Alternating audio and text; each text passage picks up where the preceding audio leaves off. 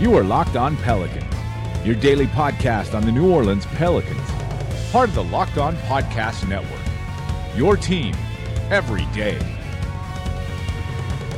Welcome to another edition of Locked On Pelicans, the daily podcast covering your favorite team, the New Orleans Pelicans, and NBA as a whole, part of the Locked On Podcast Network, your team every day. Available on iTunes, Apple Podcasts, Google Play, Alexa, Stitcher, any of those smart speakers, and of course, Spotify. I'm your host, Pelicans Insider Credential member of the media and editor over at LockedOnPelicans.com. Jake Madison at NOLA Jake on Twitter. Here with you all on this now, what is it? Tuesday, there we go. Day after the Pelicans finished their second preseason game, a 116-102 loss to the Atlanta Hawks. Well, the Pelicans are 0-2, and at least they still have their health, right? Not so much. There were some big injuries in this game, potential big injuries, and we're still, of course, waiting on an update for Jahlil Okafor. I'll give you all you need to know about those injuries, maybe why some of this is happening. I don't want to speculate too much, but we'll talk about it because at least it's worth mentioning. We'll talk about the play from this team as well and what we saw in this second preseason game. Are there any trends that are starting to develop? Can you really read into that many trends in preseason? So we'll cover all of that and more, including some news from around the league in today's edition of Locked On Pelicans. All right, so preseason game number 2, a 116-102 loss for your New Orleans Pelicans. A game where it's on the second night of a back-to-back. We knew some guys would play, some guys wouldn't. And you had a number of guys just not playing this one. Ajinça was still out. Darius Miller was still out. Nikola Mirotic was still out.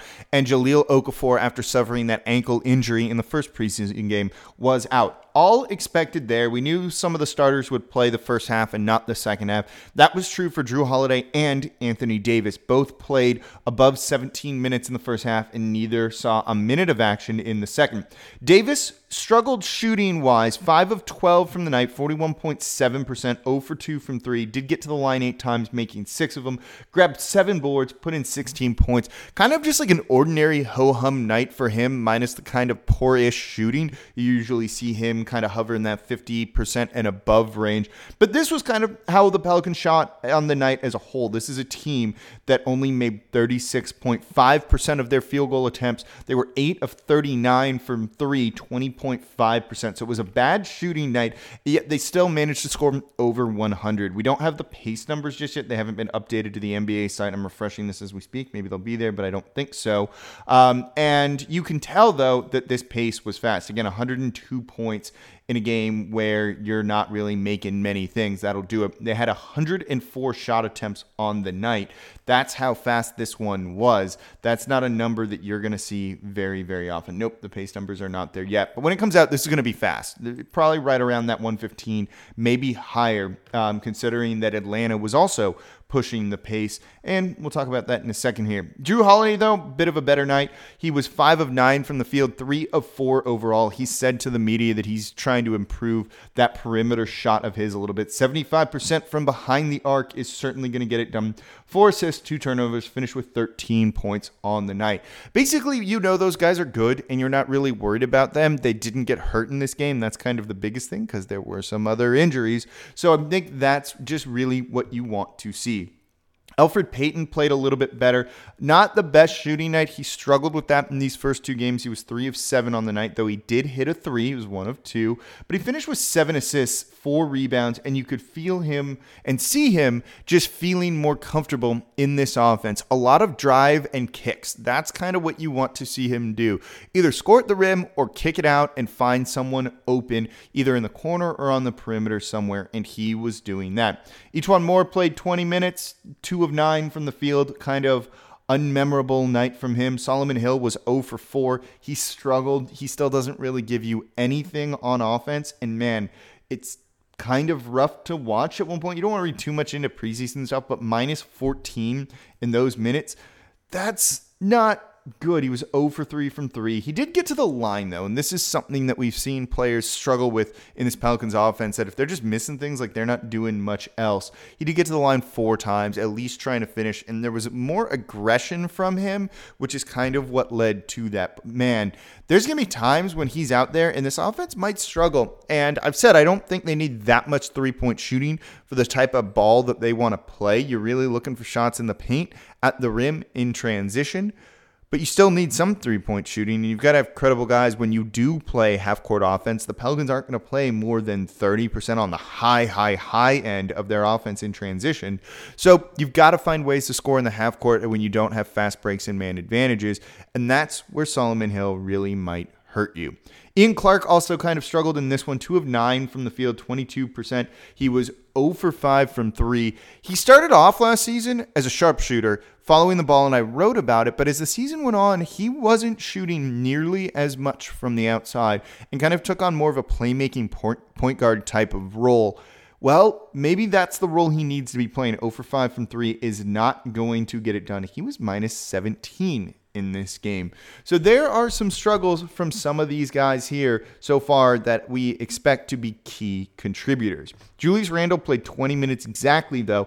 Man, dude is still a bull. 5 of 7 from the field, and he made a three-pointer. Got to the line 3 times, missed all of those. 7 rebounds for him, 11 points, and one potentially rough injury. We'll talk about that in the next segment. We're just going to kind of save all of that for there as we talk about the other guys.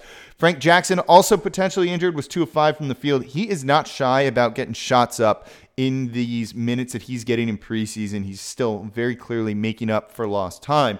Will he be doing that in the regular season with the second unit where he's expected to get some burn? And I'm starting to believe that he actually might be a bit of a contributor this year. We'll wait and see. But again, he left injured. This one's more of a precautionary thing. The one we're worried about right now is Julius Randle. Maybe worried about Jahlil Okafor as well. So we'll talk about that in the next segment coming right up here. So don't forget, the Locked On NBA podcast never went away this offseason and is still here for you every single day. Locked On NBA is your daily national NBA podcast.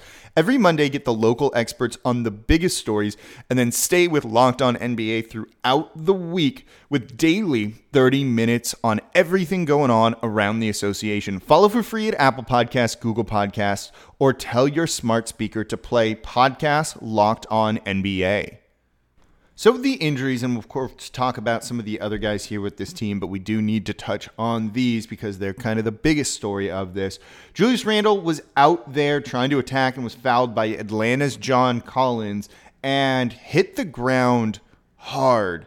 He landed on, his back, his butt, his tailbone, and he left the game after that. And it was loud, like very loud, and you've got to hope it's not a broken tailbone or just a bruise or something like that. But it's not ideal when basically your third best player goes down in preseason game number 2 with an injury like that. Frank Jackson also left Monday's game early on. He had a mild ankle sprain that they're calling he just sat due to precautionary reasons with how the Pelicans are faring with injuries so far, which, of course, it's just the most Pelicans thing ever. I think that's a smart move. Everyone should be in bubble wrap at this point, and we should just let the reserves play and just go into the season and try and kind of figure things out. So that's concerning.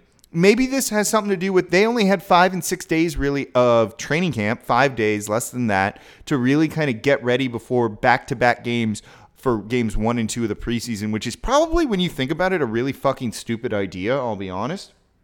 You don't want guys necessarily playing back-to-backs in preseason when you don't even want them doing it in the regular season that much, let alone maybe not being fully in shape after such a limited training camp to be able to kind of go through. So I think that maybe has something to do with it, though.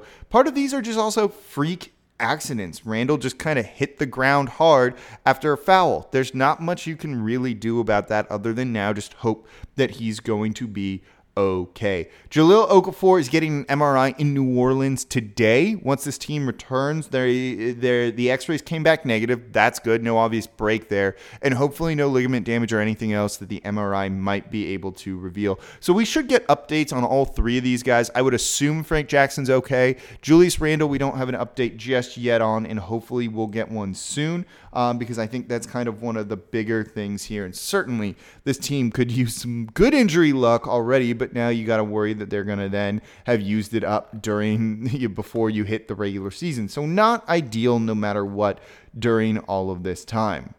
So some other things to note from this game, you got to see a significant number of backup guys get some minutes. Troy Williams did play pretty well, finished with 11 points on the night, 4 of 11 from the field, 1 of 5 from deep, but he got to the line 4 times. You kind of want to see that. Grabbed 3 rebounds. He's kind of just that wing guy that you kind of use as a spot-up shooter, maybe. I think that's kind of the role they're looking for him to potentially play, someone that they can then maybe waive in January or use in an unbalanced trade, something like that. I wouldn't be shocked if he makes the team just for those reasons alone. Trevon Blewett got some action in this game. He was 2 of 3 from deep. That's what you want to see out of the Pelicans' two-way guy after impressing in Summer League. So cool. He came in. He made his shots. It's nice to see him do that in an NBA game. Jarrett Jack got some burn, 13 minutes, 15 seconds, 2 of 6 from the field overall, 2 rebounds, 2 assists, along with a turnover. Finished with 6 points on the night. The backup point guard spot is very unsettled for New Orleans behind Elfrid Payton, behind Drew Holiday, because he'll play some league guard too. So I think Jarrett Jack's likely going to be the guy to do it. Darius Morris played little under 5 minutes. Did not do too great in that time period, though he did have 2 assists, but was 0 for 2 from the field. And you can see he's kind of fallen out of this preseason rotation. Though maybe they keep him around. Hopefully they do. Again, I'm rooting personally for the guy since there's injuries abound on this team right now. Diallo got 20 minutes in this game, 1 of 5 on the night. He took 2 3-pointers. I don't know if that's really what they want him doing. He was his springy self with 6 rebounds and got to the line 4 times, making 3 of them. But his shot and his offense ability just really hasn't been coming together. And you've got to wonder really what's going on there.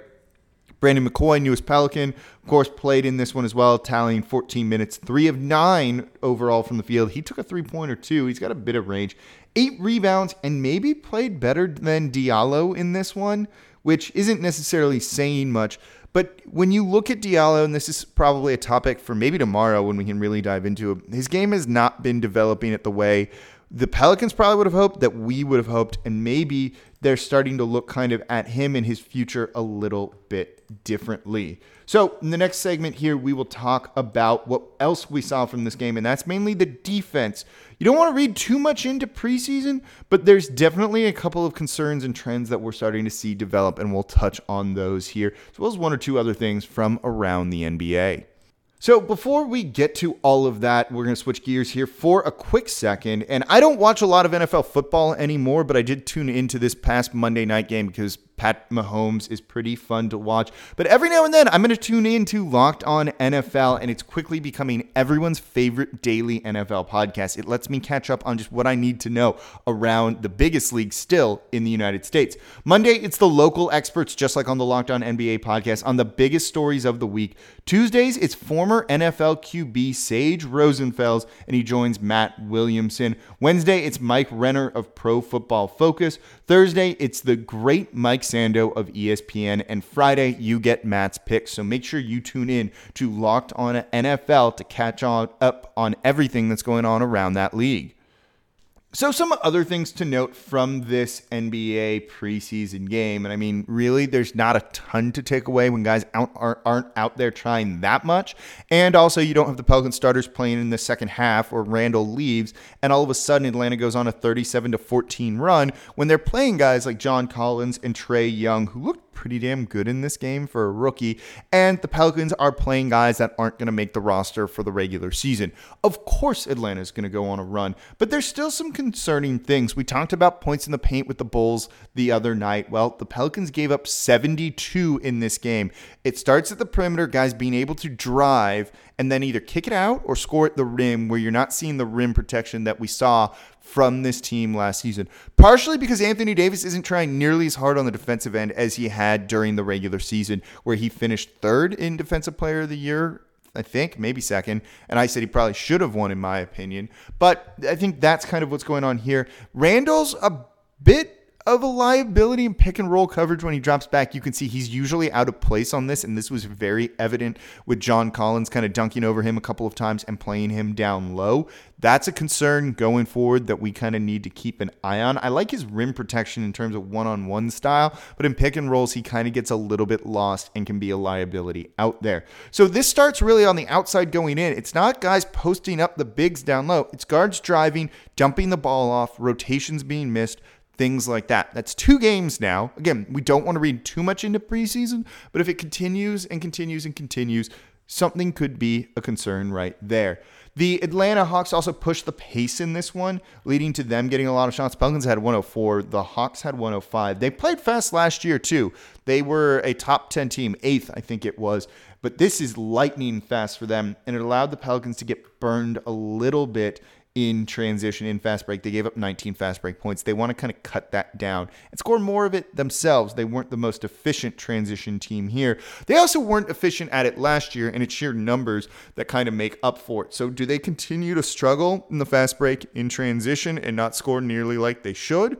Or are they going to be able to kind of get this more under control if they really want to be an elite offense? Those are things we're looking at. So some concern there. The three-point shooting as well is a bit of a concern. 8 for 39 on the night. Again, 20.5%. That number does need to be higher to properly space the court, and AD's a monster when you put him out there with 4 shooters. We haven't seen Mirotic play once this game or this preseason. We haven't seen Darius Miller do it either. E'Twaun Moore's been a little bit rusty. He was 0 for 3 from 3 tonight. That should get better, so you expect that number to improve. Still, again, worth keeping an eye on, though I don't think they need that much three-point shooting, maybe in terms of attempts and volume, but certainly you'd like to see the percentage be there for this team to continue to improve and be that scary offense that we really think they're capable of becoming. So some interesting things around the league. If you watched an overtime game, and I don't even know who won because that's how little I care about this, between the Wizards and Knicks, I mean, it's like, I don't even know, a slap fight, pillow fight, something like that. Just two really stupid teams, though I kind of think the Knicks might be fun, but the Wizards, just a bit of a disaster in my opinion. The Wizards had four technical fouls in the second quarter of a preseason game. We thought Boogie was bad for the past kind of year and a half that he was here in New Orleans. Holy crap, 4 technical fouls in a quarter in a preseason game. That's one that's kind of new to me and is kind of pretty surprising, and I don't really know what to say other than that's just awful and kind of just undisciplined ball, and I don't know what the hell's going on, and just kind of speaks to the dysfunction there that goes on in Washington. I'm just really not happy about that team probably, and I mean, come on. So this is just very surprising to see. Another thing to mention that I do want to let everyone know about here is Patrick McCaw, role player for the Golden State Warriors, who is a restricted free agent, is turning down a qualifying offer. There's conflicting reports about it from the Golden State Warriors, staying a restricted free agent in a league that has only one team now with cap space, and that's the Kings. So not a lot of options, and this is a guy, maybe the Pelicans throw him a vet minimum deal because that's all they can offer, but then Golden State just matches, so I don't know why he wouldn't take the offer with them unless he's only looking for a 1-year contract. Supposedly they'd offered him a 2-year one, but then that leads to other things, so maybe that's what he's looking for. So who knows? Maybe you see the Pelicans toss out a vet minimum deal there for a guy who's clearly been a player in the NBA, who's had a decent role and was expected to have a bigger role for the Golden State Warriors this year.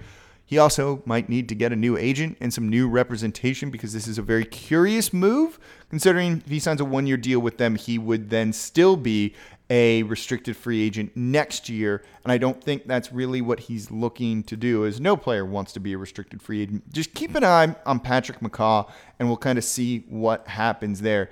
But certainly kind of an interesting night in terms of real questionable things going on around the league. So that's going to do it for this edition of Locked On Pelicans. Hope you enjoyed watching the game. It's nice to see regular, even if it's preseason, basketball still out there. So thank you all for listening. If you're a new listener, thanks for tuning in. If you've been here since the beginning or joined at any other point in time, I appreciate it. I want to welcome everyone to the podcast, as I know we're getting a lot of new listens as the Pelicans get started for this exciting season. So as always, I'm your host, Jake Madison, at NOLA Jake on Twitter, and I'll be back with you all tomorrow.